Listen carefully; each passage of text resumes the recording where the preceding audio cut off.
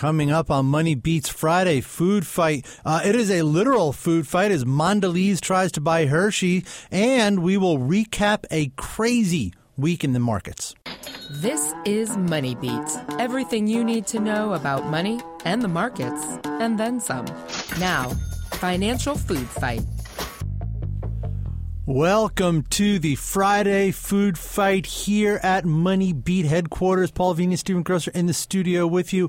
Today on the food fight, actually we're going to talk about a literal food fight, just about, right, Steve Grocer? Yes, and we're bringing in two prize-winning journalists, two Loeb Award winners. Welcome, Loeb Award winners, Dave Benoit, Dana Mattioli. First off, congratulations on the award this week. And the award matters to us. Yes. Thanks, it guys. matters a lot. Thanks, guys. Thank you. It's good to be here. It's good to have you. And it's apropos because you guys, today we have a big deal, an exciting deal. Mondelez going after Hershey. It wasn't actually today; it was yesterday. But you guys won the Loeb for the DuPont. The sort DuPont of Dow breaking news, right? Yeah. And now breaking more news in the deal world. And this You either get chemicals or you get chocolate. I guess we could mix and match those things. This is one of the more colorful M&A deals we'll see. I'll put it that way. Explain to us exactly what's going on here and why this one is so contentious, for lack of a better word. So Mondelez, which was part of Kraft, made an unsolicited $23 billion bid for Hershey. Hershey obviously makes Hershey Kisses and brand names that everyone knows. The wrinkle that's different here is that Hershey has a very prominent trust that controls the company, has 81% of the voting power, and can veto deals like they have in the past. So the jury is out on what the trust does. And, yesterday Hershey's board rejected the deal just a few hours after we broke the story. Yeah. But we absolutely do not think that is where this story is ending, do we? No, that's usually the first step in an unsolicited, M&A 101. Yeah. You come out, you reject the bid, you say it's a low premium. In this case, it really was a low premium. It was about 10%. And let's remember, this is, Mondelez is run by Irene Rosenfeld, who, when she was CEO of Kraft, outlasted Cadbury. And that, back in 2009, was an extraordinarily contentious deal for another chocolate maker. Outlasted Hershey for Cadbury, right? Didn't Hershey get in on that bidding at one point? I don't kind think, of a madness. I think they were circling it, but I don't think they actually officially made any offer or topping offer. They might have. That would be I need to go back and remember to my clips. So why do all these snacky food type beveragey companies do? It seems like they're always splitting up and buying somebody and trying to buy. Why is this one little weird sector of the capital markets so rife with this? We've also seen a lot of consolidation at the grocery stores. So the grocery stores have more leverage. So what happens, they could, pressure you on price. But if you get bigger, you have more clout at the supermarket too. So I think it's also in reaction to some of the trends in where they're selling. There's places like Amazon that are undercutting on prices. They're increasingly including food into their offerings. So I think that comes into play. Yeah. And one of the interesting things about this deal is Mondelez owns Cadbury, right? We just talked about they bought that for $19 billion. Cadbury has a huge international presence in selling chocolate, but the Cadbury you buy here in the U.S. is actually sold by Hershey under a licensing deal. So Mondelez has like zero U.S. presence in chocolate sales, and Hershey has about zero international presence. So bringing these things together makes a little sense if you're trying to draw, a world of chocolate. Now, there are two things that struck me as very interesting about this deal, and maybe you guys can talk further. First, when Mondelez was spun out, or Kraft and Mondelez split, the idea was Mondelez was going to be the international, fast-growing company. Now they're buying, as you said, Hershey for a decent, are trying to buy Hershey, which has zero international presence or very little international presence. And then the other thing is, Mondelez is under a great deal of pressure from activists. Ackman being, the primary guy now, but Nelson Peltz has also been there a long time. And He's actually on the board, Peltz. Yeah, he has a seat on the board. One of the big complaints that they've had with Mondelez is the number of brands and shrinking down their brands. Right. So essentially, that's the other super interesting wrinkle here. Is a lot of people have been viewing Mondelez as a target, not necessarily someone that's going to buy something. Bill Ackman took a big position. He's now at about 5.6%, which is towards the top of the shareholder register. Tryon and Nelson Peltz have about 3%, and Peltz is on the board. There's been a lot of pressure around Mondelez to cut costs, and that's and sort of simplify things. And they're always held up and compared to the Brazilian billionaires at 3G, which now own the other half of Kraft and Kraft Heinz. And there's been a lot of speculation, including Ackman sort of pushing that this is what they should be trying to do. They should try and cut costs and run an organization as lean as 3G does it, or they're going to get bought by Kraft Heinz and put the whole thing back together again. Although Warren Buffett has shot that deal down. He shot it down in timing. I'm not sure he shot it down in essence. He was not a fan right after Ackman, made his comments. I think Warren Buffett probably reacts a little bit every time Bill Ackman suggests something Warren Buffett wants to do, which maybe is not the best thing he should be doing. It's also interesting that, when Irene went after Cadbury, the Brits hated the idea of their esteemed British chocolate company being owned by the Americans, who are not known for great chocolate, and the idea of bringing Hershey and Cadbury together, where Europeans really just do not like Hershey. They think of it as an inferior chocolate. That's sort of interesting too. How dare they? How dare they disparage the pride of Pennsylvania? The other thing, getting back to the sort of activists, was we had the story back in December, the leader, about Irene dealing with activists. And Nelson Peltz basically tells the anecdote is Nelson Peltz's grandchildren came in from, I think it was Halloween, and didn't eat any of their candy. And he reaches out to Irene. It's they don't eat candy anymore. No kids are eating candy. So it's sort of an interesting dynamic that now Mondelez is buying more candy. I mean, that's for sure. There is some definite intrigue about what's really going on behind the scenes, right? There is some Miriam Gottfried on The Herd today wrote about actually, is this Mondelez actually trying to play defense? Because if they buy and swallow up Hershey, no one's going to come buy Mondelez. It's now too big, essentially. And that sort of seems right, Sure. But the other way to look at this is is Mondelez actually now in play? Did they just kind of raise the flag of, hey, we're going to do this. If you don't buy us now, we're going to get there first. And we also talked in the story today about Hershey's now essentially in play again. Who's going to come bid for that? They've got a partnership with Nestle to sell the Kit Kat brand that sort of goes away if Nestle doesn't buy them. Can we talk for a second about something as simple as just the names of these companies involved? Mm-hmm. Mondelez. So Mondelez, correct me if I'm wrong, Kraft splits off the company in two. One keeps the Kraft name. One gets this new weird name that no one had ever heard or seen before, Mondelez. It was a pairing of two employee suggestions or something. Internationally delicious, I believe, is what it means. The root. Is it really? I'm pretty sure. So Mondelez wants to buy Hershey. Hershey is clearly a great corporate name, right? Huge recognition. Everyone knows it. Do just the names play into this whole deal?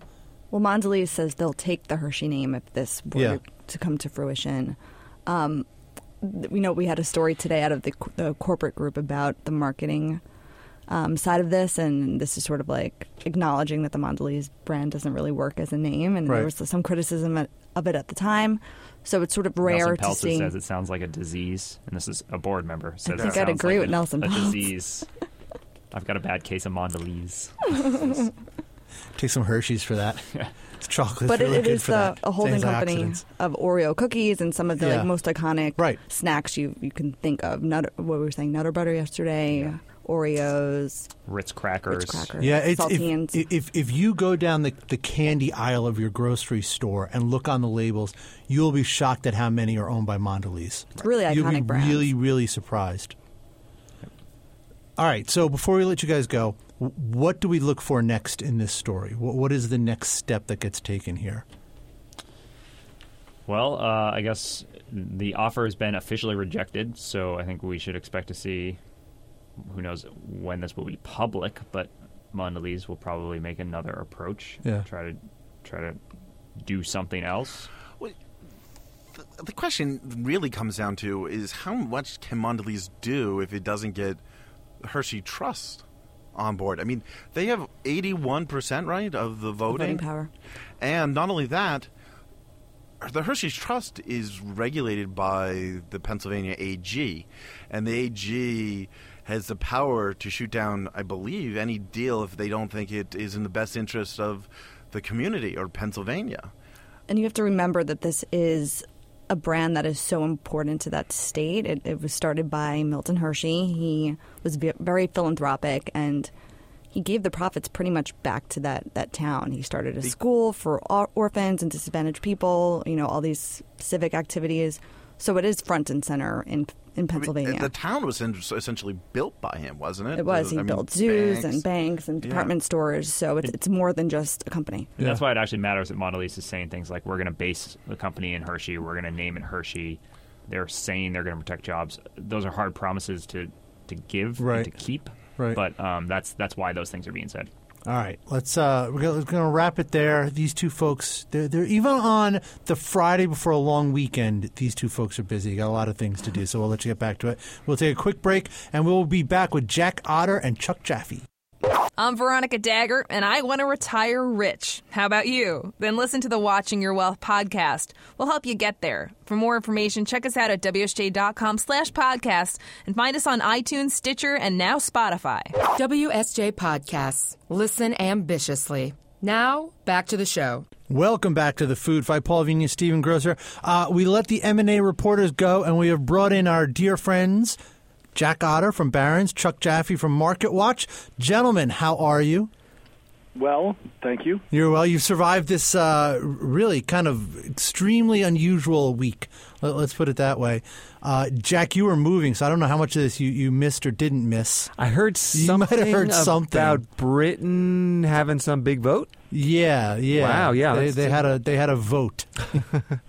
Actually, what I heard was that the dog caught the car. That, to me, was the best analysis of Brexit. Tom Friedman said the dog just caught the car. Yeah. I think the most amazing thing, it's funny, too, because we're so focused on the U.S. stock market. If you look at the U.S. stock market, it almost looks like nothing happened. Today, Friday afternoon, from a week ago, it almost looks like nothing happened. The market timers make this point all the time. You know, what if you tried to time the market? You would have either... Well, you would have probably sold as everything was crashing, and then it just came back way too fast to grab. Yeah, no, the rebound from Brexit, given all the concern I think everyone was feeling on Friday, it was pretty startling. Right. Again, in the stock market, in the U.S. stock market. Not in the U.S. market for treasuries. No. But tell me you didn't see this coming. I mean, a week ago when we were talking about this, if you had polled the group that was there and said, where do you think the market's going to be in a week? And had given them 5 choices, and the 5 choices are, up sharply, up a little, flat, down a little, down sharply. I think everybody would have skewed towards the middle. Yeah. No, I think that's fair. I mean, I did not expect this rebound, but I did not, expect this to be, a huge slide for weeks and weeks. I mean, the question is really if this is going to be a true market event, if this is going to trigger something bigger, which is what everybody worries about, the question is when exactly is that going to happen? How much fallout do we have to see before that happens? And, you can't say, it'll affect the earnings picture for the second quarter because it wasn't there long enough. So it's somewhere and down the line. The earnings picture for the second quarter doesn't need any more problems than it already has. Well, that may be, and maybe it will affect it from the standpoint that folks will say, wow, if the second quarter was this way, look at potential problems from the Brexit and what's coming, and I can't see anything getting better. Maybe that'll be part of what triggers some sort of a market downturn and a correction or what have you. But, you know, the interesting thing to me, talking to a number of value managers for my show, is that they still can't find anything. They were kind of hoping, like, come on, give us something that we can buy. We're ready to go. And even in the action that they got, they didn't feel it was enough to turn very much into buyable stuff. They still think everything's overvalued. Chuck, I've got a question for you on that. So value has lagged growth for so long. The discrepancy is huge. So why aren't they finding low price to book stocks they like? Is it the prices are too high or the growth is too lousy or what?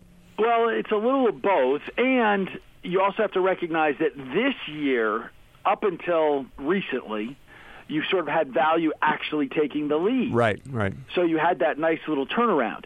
I think the problem is that if it sort of depends on what your metrics are. If your value, meaning you're really growth at a reasonable price, then you can say, okay, I can find some things that are reasonably priced and there was some growth, I can do okay. If you are deep value, like I'm looking for stuff and I want to be buying things that are 50 cents on the dollar, you're not getting there, and you're not being able to buy good quality dividends, certainly on the cheap, because everybody wants yield. So pick your favorite dividend stocks, even the ones that were deservedly beaten down. There was a period where, for example, Johnson & Johnson, I think I'd gone years where any time that stock had come up, everybody was always, oh, yeah, it's Johnson & Johnson, go buy it. And then we went through a period where the company was having some problems and people were saying no sell.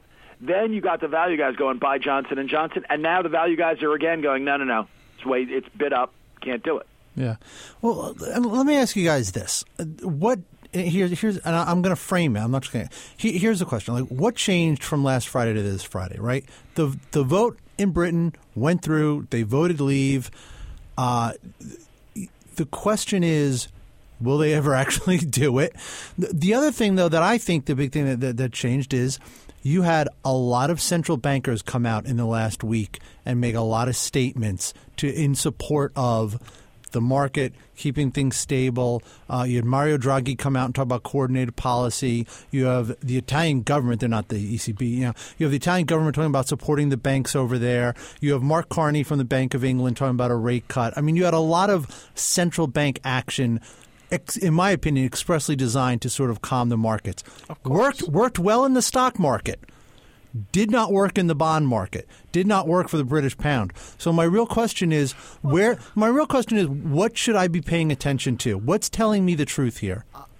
I mean, one question I have is, I don't know how much the central bankers played a huge role in this. I mean, they definitely played a role. There's still a lot of questions about when they're going to get in. I mean, is the Bank of England going to, sort of sit there until September? I mean, Carney was sort of suggesting they could go earlier.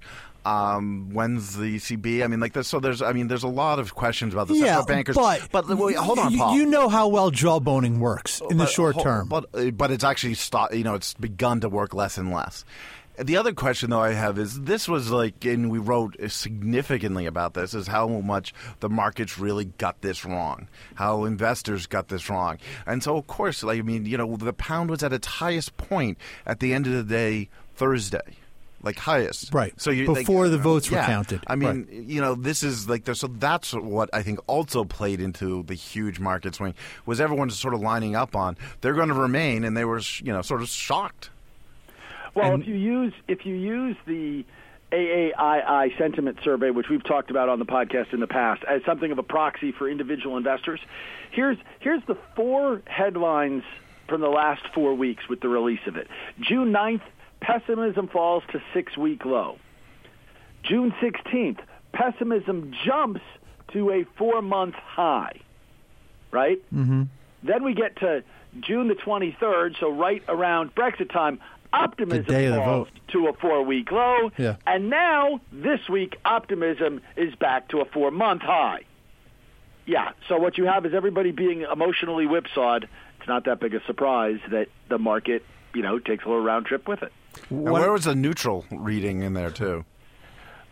The neutral reading on the most current? Yeah. I have to. It was somewhere. It wasn't. Neutral has been running particularly high. Neutral it fell a little bit. Fell 5 percentage points. So it does remain. Neutral sentiment is above the historic average, which is normally about 30%, 31%. Yeah. Because it hit Now 50 just a couple of weeks ago, which was sort of surprising. To Stephen Grocer's point that the markets got this wrong, I think a key reason is that this was really more of a social vote than an economic vote. Mm-hmm. And that brings up interesting issues for the market because it suggests Donald Trump maybe has a greater chance than the polls might give him. What other nations could see similar movements, and what kind of effect will that have? I mean, is it the Arab Spring now moving on to developed countries, and how will that affect markets in the future? I think that's a really interesting question and will affect us much more than in the second half, for the next decade. But I think it's going to go the opposite way to that. I think, if anything, ironically, Trump's best chance may have gone out the window with the Brexit. Well, there is evidence for that. Australia. So that you've got a situation now where, okay, we may love the throw the bum out kind of sentiment and let's all go for change, but when you sort of see the remorse that is happening at some levels in Great Britain, what you've got now is Wall Street folks that I'm talking to going, no, they actually think this reduces the chances of Trump. They think it will benefit the market, at least because it reduces uncertainty of what's happening here. Yeah, I also thought that Spain was interesting that weekend. On Sunday, they voted surprisingly to keep the power, the two parties essentially that had dominated Spanish politics for several decades now. Claimed the most seats, far more than expected. Which backs up Chuck's point. Yeah. Yeah, and I think that's part of the reason why, British politics right now are in total chaos. But I think that's part of the reason why people are also starting to say, you know what, when the dust settles, they're never even going to go through with it. Whether it happens or not is another thing, and they'll have to deal with the public outcry if they don't. But, you can make an argument that even though this referendum vote went through because it's non-binding, British politicians are not going to go through with it at the end of the day. We'll see. I'm just saying that there are voices out there saying that. Anyhow, let's wrap on that note. Gentlemen, I want to thank you. I want everyone to have a very happy, very long, and very safe 4th of July weekend, and we will talk to you next week.